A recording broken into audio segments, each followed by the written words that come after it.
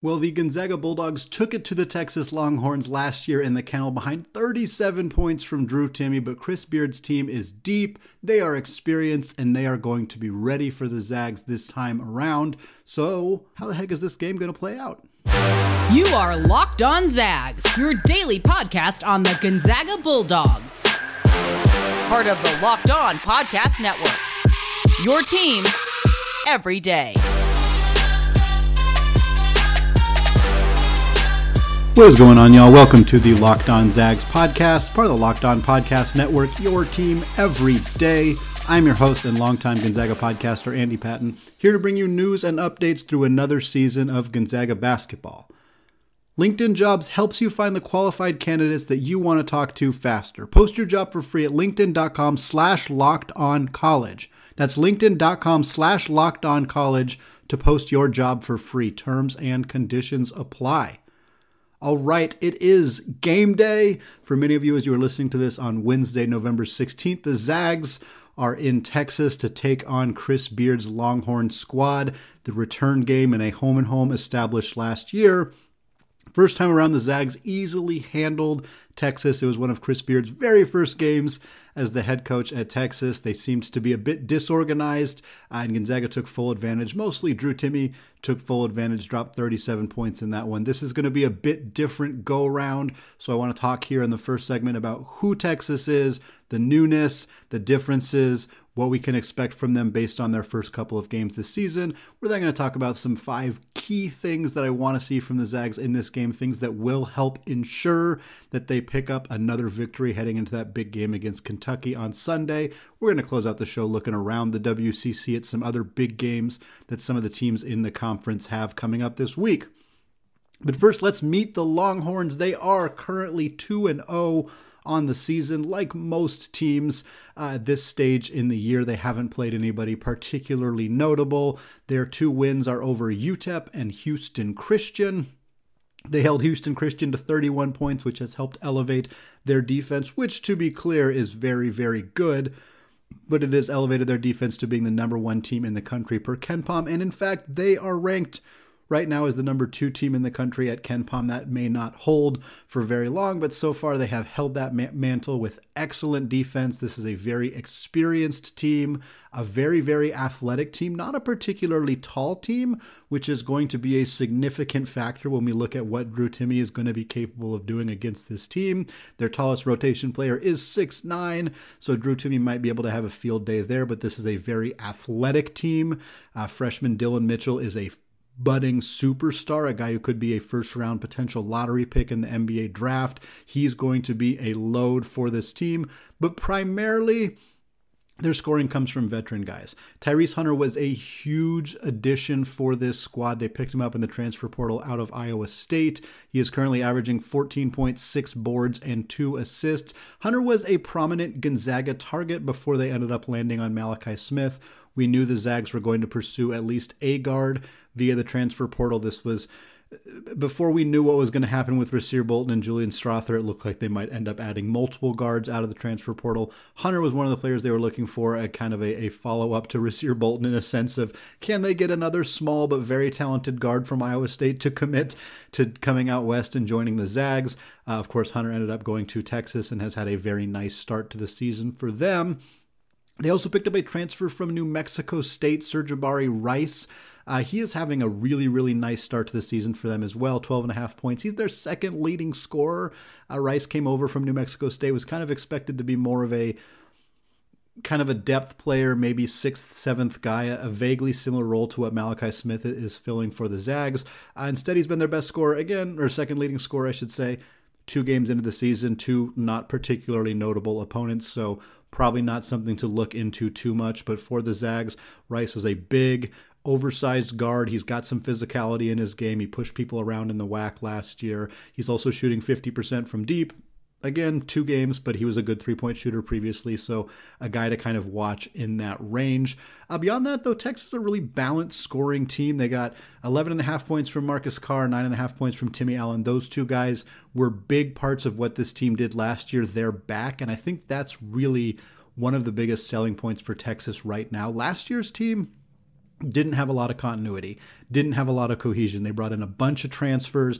I think 6 of their rotation players on last year's roster were transfers, and Gonzaga played them really early in the year. They just hadn't had time to gel, and Gonzaga made them pay in that game. That is not going to be the case this time. Yes, Tyrese Hunter is new. Yes, of course, Sir'Jabari Rice is new, as we talked about. And of course, the 2 freshmen, Dylan Mitchell and Arterio Morris, are both going to be big contributors in this game. So there's still some newness, some rawness, some guys who are still getting used to each other a little bit. But by and large, a lot of the most experienced guys on this roster, guys who could conceivably help bring down the Zags, guys like Marcus Carr, guys like Timmy Allen, guys like Dylan Disu. All these guys were here last year. They're here again this year. They remember how that game went, and they're going to be ready to take it to the Zags. Now, we mentioned the height being perhaps the biggest hole for Texas right now in terms of how are they going to beat the Zags. The easiest way to beat Gonzaga is to not let Drew Timme do whatever he wants down low. When your tallest guy is 6'9", yes, they have some athleticism and they have some guys who, just because they aren't as tall as Drew Timme doesn't mean they're incapable of guarding him. But let's be honest, it's really hard for anybody to guard Drew Timme, and if you're giving up 1.5 inches or 2 inches to him, there's a pretty good chance he's going to make you pay for that. So that's going to be a big part of this game. The other thing for Texas, not only do they have a bit of a height issue, especially in the front court, but they are not a good outside shooting team. I mean, they're really bad. So again, very small sample size, but they've only made 7 threes. They've only made 7 threes so far this season. They're shooting under 20% from deep. That is good for 353rd in the nation, of course.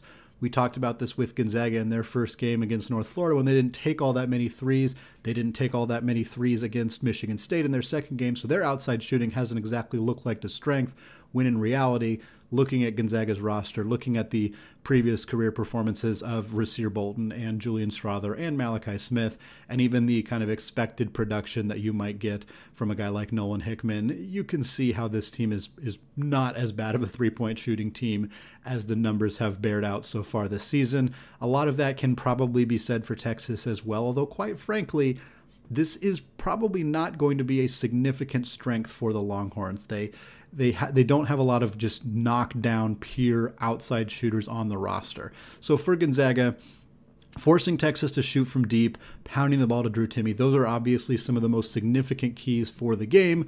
We're going to talk about some more keys to this game, what I think Gonzaga absolutely needs to do and needs to avoid in order to secure a victory heading into that game against Kentucky. Before we chat about that, though, I want to tell you all about LinkedIn. These days, every new potential hire can feel like a high-stakes wager for your small business. You want to be 100% certain that you have access to the best qualified candidates available. That's why you have to check out LinkedIn Jobs. LinkedIn Jobs helps you find the right people for your team faster and for free. It's extremely simple to use. You just start by adding your job in the purple hashtag hiring frame to your LinkedIn profile to spread the word that you're hiring. Simple tools like screening questions make it easy to focus on candidates with just the right skills and experience so you can quickly prioritize who you'd like to interview and hire. It's why small businesses rate LinkedIn Jobs #1 in delivering quality hires versus leading competitors. LinkedIn Jobs helps you find the qualified candidates you want to talk to faster. Post your job for free at linkedin.com/lockedoncollege. That's linkedin.com/lockedoncollege to post your job for free. Terms and conditions apply.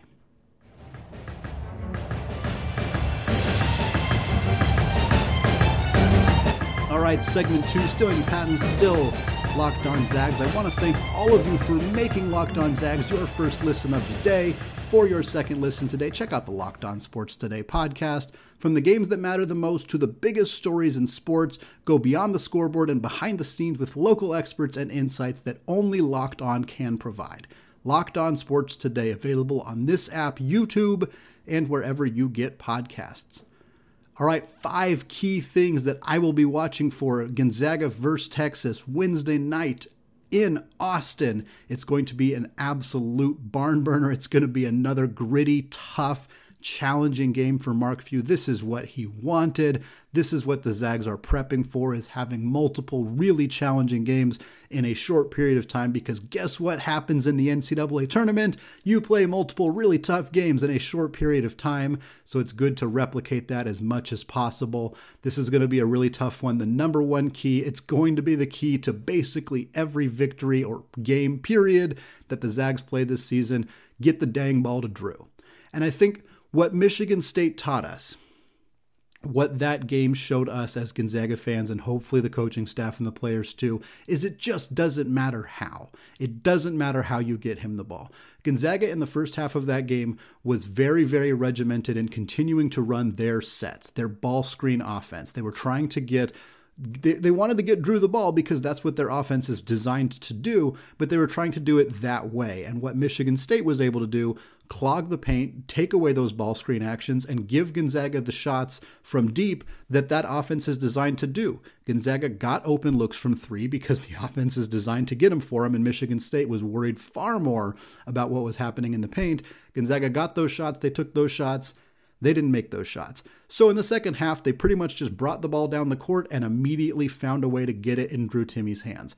Hopefully they will be able to more effectively run their offense in this game. I think that the extenuating circumstances of the Michigan State game clearly are not going to apply here, and the inability to shoot consistently from beyond the arc is not going to be an issue. But ultimately, just get him the ball. Get him the ball in situations where he can score. Gonzaga has been very good at that for the last 3 years. Drew Timme has gotten better at getting open, at being more comfortable getting the ball 16, 17, 18, 19 feet away from the rim and still being able to either attack or create or even pass out of it and reestablish position. All of that stuff are skills that he has, are skills the players on Gonzaga's roster has. So in this game, when Texas's guards are long and athletic and they're going to apply a whole bunch of pressure on Gonzaga's backcourt, when Gonzaga hasn't really established a consistent rhythm of running their offense, when both those things are factors and Texas doesn't have a single player over 6'9" who's going to play in this game, you should just be focusing on getting Drew the ball and securing yourself a victory. It's maybe not the prettiest offense, and again, hopefully they don't abandon the offense entirely. I don't think that will be the case, but at the end of the day, the biggest thing that they can do to ensure a victory here is make sure that as many possessions as humanly possible involve Drew Timme touching the basketball. The next key for this game is really going to be how the guards and specifically how Nolan Hickman respond to the pressure that the Longhorns are going to put on the backcourt. Since Gonzaga lost to Baylor in the 2021 National Championship, it has been a known and oft-discussed talking point about playing Gonzaga is you can beat them by putting a ton of pressure on their guards. We saw Alabama do it. We, of course, saw Baylor do it. We saw Bellarmine and Tarleton State do it in ways where they didn't pull off victories, but they put a lot of pressure on Gonzaga and made it a lot more difficult. We saw Memphis attempt to do it before Gonzaga kind of picked up a second gear in the second half of that one. We, of course, saw Michigan State do it on Friday on Veterans Day. So you can bet Texas is going to do it. You can bet they have the athleticism, they have the length, they have the depth in the backcourt to be able to put a ton of pressure on Gonzaga's ball carriers. As soon as they cross half court, as soon as they try to set up the offense, they're going to put pressure on them. For Nolan Hickman, this is a big test. How does he respond to this? He didn't look great in the Michigan State game. He made some bad decisions. He had some costly turnovers that were unnecessary. His final possession of the first half was a particularly egregious one. That does not mean that he is incapable of responding positively to this stuff. He absolutely can, and he absolutely should be given the opportunity to do so. But how he responds unquestionably is a huge part of what happens for the Zags the rest of the season. It's really important that Nolan Hickman be a guy who can be comfortable running the offense every single game. And right now, we just don't know if he is. He didn't do it a lot as a freshman. Even though he played consistently in his first year, he was often playing off the ball because Andrew Nembhard just played so many dang minutes in his final season. He was playing 33, 34 minutes per game, that a lot of Hickman's minutes came in more of a secondary role. Now, that's not the case. He's on the floor. He is the primary ball handler, the guy getting Gonzaga into the offense. And now he's got to do it after a really tricky situation against Michigan State. He's got to do it against a really long, really highly athletic backcourt in Texas, and how he responds to that is going to tell us a lot about where he is as a player right now and what Gonzaga may need to do differently if that's the case going forward. A couple other notes for the Zags and this game. Another thing that Michigan State effectively took away from Gonzaga that you can bet Texas will attempt to take away as well is their ability to get out in transition and score that way. Michigan State did incredible at this, and maybe there was some factors, some considerations with the aircraft carrier, but honestly, I'm not sure that that was a particularly, that situation was caused very much by the situation in the game. I think Michigan State just game planned aggressively to, hey, we're going to hustle back in transition. We're not going to let Gonzaga get easy buckets this way. Other teams are going to try that. Gonzaga has made a living on getting a lot of their offense out in transition. They got plenty of steals. They got plenty of takeaways against Michigan State. They did that well against North Florida as well. But Michigan State, when they did turn the ball over, was often able to prevent Gonzaga from getting easy buckets. Texas is going to try the same thing. If they're successful and Gonzaga is not successful at getting out in transition and getting a lot of points that way, it's just going to put a lot more pressure on the half-court offense and, frankly, a lot more pressure on Drew Timme in order for this team to secure a victory. Next big key for the Zags, a big key whenever you play a really tough road environment, tune out the noise. And for Gonzaga, they just don't play that many of these games. I think it is huge, critical, important, a big step for this program that they are playing a true road game in a nasty road environment this early in the season. This is unusual. This is unusual for Gonzaga. It's unusual for a lot of big name programs. It's great for college basketball. We can talk about that at length because I love true road environments. I don't like prominent games being at neutral sites. Obviously, there are some circumstances where they're great. Playing on an aircraft carrier, while there's pros and cons to that, but celebrating Veterans Day, giving servicemen and women a chance to see that game, that's fantastic. No arguments there. And of course, like MTEs and big events like the Phil Knight Invitational in Bahamas and everything like that, fantastic. Even stuff like the Jerry Colangelo Classic in Phoenix, like I don't mind that stuff, but by and large, I think college basketball is better when really, really good non-conference games happen at the opposing team's arena. We've talked about that a lot with John Calipari in Kentucky. We will ignore that for now because we can focus on the fact that Chris Beard in Texas, they did do it. They did come to the Kennel. They went all the way to Spokane, Washington, and lost in the Kennel. You can bet they want to give that right back to Gonzaga here on a Wednesday night, packed house. It's going to be an absolute riot, and Gonzaga's got to be ready for that noise. They got to be ready to tune it out when they make mistakes. When Texas goes on a little run, a 6-0, 8-0, 10-0 run, which will happen most likely in this game, and that place is about to blow, Gonzaga's got to find a way to adjust to that and still find a way to get back into that game. Finally, last point I want to talk about here, can Efton Reed and Anton Watson avoid foul trouble? There was a lot of whistles in the Michigan State-Gonzaga game. I don't think it was a particularly poorly officiated game. I think that there was a lot of whistles in part because there was a lot of slipping and a lot of sliding and a lot of situations where players were just committing more fouls because of that. I also think Gonzaga got on their heels a lot. In many situations, the post players like Reed, like Watson, like Drew Timme committed fouls that were in part because the backcourt players weren't playing particularly good defense, allowing guards to get free reign to drive to the basket. That puts a lot more pressure on the post players. In those situations, sometimes they commit fouls. But in a game where there's nobody over 6'9" for Texas, how many minutes we can get out of Efton Reed, how productive he can be, that's a big part of this game. Anton Watson's going to play his minutes. He's probably going to start as he has been starting. He's going to play his 20 to 25 minutes in this game. He has rarely been a significant offensive contributor, but he's a phenomenal defensive player. What he brings on that end of the floor is critical for the Zags' success, so you need those minutes out of him. Reed, you can get away with not as many minutes, and I think that there's actually a strong argument for Gonzaga playing more small ball lineups in this game. Have Julian Strother spend most of this game at the 4, play some combination of your 5 guards at the 1, 2, and 3 spot, create room for Drew Timme to operate down low, put 3 or 4 shooters on the floor alongside him and let him go to work. If that's what Gonzaga does, great. Totally no problems with that. But there's a legitimate argument for also finding an opportunity to let Efton Reed get 4 or 5 touches down low every time he's in the game, get opportunities to score, establish himself more in the offense, grow as a Gonzaga post player. We've seen that, the development machine for Gonzaga bigs has been tremendous under Mark Few for decades. For at least the last 10 years, it's been just otherworldly good.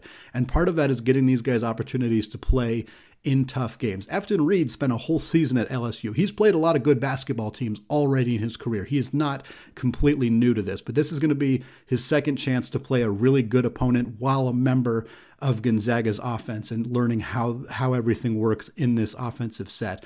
I think this could be a potential breakout game for him if he can stay out of foul trouble and can stay on the court. I think he could put up some really nice numbers here. But I also see an opportunity for the Zags to say, hey, maybe this isn't Efton's game with the athleticism this team has. We're going to go with a small ball lineup, space the floor, and just give Drew as much room as possible for him to go to work. Now we're going to come back in the third and final segment of the show. We know that Gonzaga and Texas is the biggest WCC game of the week. Of course, Gonzaga and Kentucky kicking off next week as well. But there are a lot of other really good WCC games on the docket. Want to talk about those and what they could mean for Gonzaga down the stretch. But first, I want to tell you all about BetOnline. College basketball and the NBA are back in action, and college football and the NFL remain in the thick of their seasons. BetOnline.net is your number one source for all of your betting needs and sports information. From all the latest odds, contests, and player props, you name it. BetOnline remains the best spot for all the latest sports developments, including podcasts and reviews for all of the leagues this season. And it's not just basketball. BetOnline is your continued source for all your sports wagering information needs, including live betting and your favorite Vegas casino games. They even have lines for coaching changes across every major sport, so even in the offseason, you can get your fix.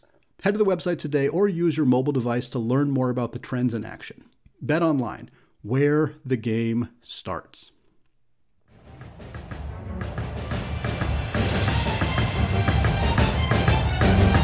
All right, segment 3, we're talking WCC hoops. It's Wednesday after all. WCC Wednesday is back. I want to highlight some of the best upcoming games for West Coast Conference teams this week, just so we can get an opportunity to potentially throw these games on when Gonzaga's not playing, get a chance to see what types of teams Gonzaga's going to face as the conference season comes around, and really potentially see if there's some opportunities for them to pick up some marquee wins and potentially raise the level of the WCC heading into conference play. First game I wanted to highlight is a fun California-based non-conference game between the San Francisco Dons and Fresno State Bulldogs. It is also on the 16th, so it'll be going on a little bit after Gonzaga's game against Texas, a good one to throw on after the game, decompress a little bit. Currently, it is a matchup between the KenPom 98th ranked Dons and KenPom 111th ranked Fresno State Bulldogs, so a very, very close game between two very solid programs. USF is 3-0 on the year. Fresno State is 1-1. They got their win over Fresno Pacific. Their loss was to Big West UC Santa Barbara Gauchos. The big question here is just, can USF move to 4-0 in the Chris Gerlofson era? After Todd Golden departs to Florida, guess what? Golden's already got a loss with the Florida Gators. They lost an ugly one to Florida A&M. USF still undefeated. Khalil Shabazz has looked excellent for them as a returning piece in the backcourt. It'll be a really fun game to see how they can play against Fresno State on Wednesday. The next game also on Wednesday, so a 3-game day for the WCC, 3 big ones. This is Missouri State at BYU. BYU is 57th in KenPom right now. Missouri State is 139th. So it shouldn't be too much of an ask for BYU to move to 3-0 on the year. But it's really been a tale of two seasons for BYU. It's really early in the year, so calling them two separate seasons may seem a little bit dramatic. But for folks who watched BYU against Idaho State and BYU against San Diego State, they looked like a different team. They were really close to being able to pull that one out against the Aztecs. We knew that was going to be a tough one for them, but they played them really well, led for most of the game. Meanwhile, we're down for most of the game against a very lowly Idaho State team. Only scored 60 in that game. The offense is really, really inconsistent right now for the Cougars. Interesting to see who in Mark Pope's backcourt steps up. Rudy Williams, Coastal Carolina transfer, has not been that guy up to this point so far. Fousseyni Traore, their sophomore forward, has been fantastic, but they need more from other guys on that team. We will see how they look against Missouri State on the 16th. Two more fun games coming later in the week. Utah State at San Diego is scheduled for the 17th on Thursday. That's a really, really fun game. Another Mountain West versus WCC game after USF and Fresno State. Give me all of the WCC versus Mountain West games. I would love for that to be a consistent matchup between those two sides. There's been a lot of debate among Gonzaga fans about whether the Mountain West is a significant upgrade for the WCC or not. Certainly, the WCC without BYU takes a significant hit in that regard, but getting to see more of these kinds of matchups definitely helps us feel a little bit more confident about whether the WCC can actually hang with the Mountain West or not. Right now, Utah State is just inside the top 50 per KenPom. They are 48th. San Diego just inside the top 150. They are 148th right now. Both teams are 3-0. Utah State's wins, as you would expect, look a little bit better. They picked up a win over Utah Valley, a win over Bradley, and then a big win. I think it was a 20 or 18-point victory over Santa Clara. So that's where Utah State is. The Toreros, under Steve Lavin, their new coach, have wins over Sonoma State, Florida Gulf Coast, who incidentally beat USC in their first game, and then NJIT. The big question here is just can San Diego and Steve Lavin move to 4-0, which would be a huge step for the program, and of course picking up a victory over a KenPom top 50 team. This is going to be a really fun game. Steve Lavin's squad, Jaden Delaire out of Stanford, hasn't quite been himself yet, but is a really nice piece for them. Eric Williams, transfer out of Oregon, is a nice piece as well. This is a team that I think could make some noise in the WCC. I think they got a lot of hype kind of as soon as Lavin took over and they brought in some of their transfers, but kind of want to see it first. 3-0 right now is a nice start, but how they play against Utah State will tell us a lot more about this team. And finally, the last game I want to talk about in today's show, Georgetown versus LMU. This game is taking place in Jamaica. Patrick Ewing and the Georgetown Hoyas are heading to Jamaica to take on Stan Johnson's LMU Lions. Always fun to see non-Gonzaga teams in the WCC taking on opponents like Georgetown, Big East, Power 6 conference teams. Very fun to see that opportunity. Georgetown, of course, coming off a pretty horrific season last year. They are 97th in KenPom as of this conversation. LMU 151st, so not a terrible mismatch necessarily. LMU is very close to being undefeated on the season. They blew a game against UC Riverside, a game they should have won, a game they were up very handily in, and they ended up letting Riverside come all the way back and defeat them. That one's going to sting for a long time. I'm sure LMU would be very happy to absorb that ugly Big West loss if they could pair it with a win over a Big East program, even if it's Georgetown, which is certainly not the program near the heights that they have been early in their history, of course, in the 90s with Dikembe Mutombo, Alonzo Mourning, and that very successful time period. They haven't been that in a while, but obviously it'd be really great for LMU to pick up a victory against a Big East team like Georgetown. All right, that is going to do it for me today. Enjoy the game on Wednesday, Zags fans. Don't forget to check out the new Locked On College Basketball podcast. 5 days a week, daily national show, all about college hoops, brought to you by yours truly, as well as Isaac Shade, the host of the Locked On Tar Heels podcast. We're co-hosting the show. You can find it wherever you get podcasts. Also go on YouTube, search Locked On College Basketball, and hit that subscribe button. Thank you all for making Locked On Zags your first listen of the day. For your next listen, check out the Locked On Sports Today podcast, the biggest stories of the day, plus instant reactions, big game recaps, and the take of the day. Available on the Odyssey app, YouTube, and wherever you get podcasts. All right, thank you all for listening, and go Zags.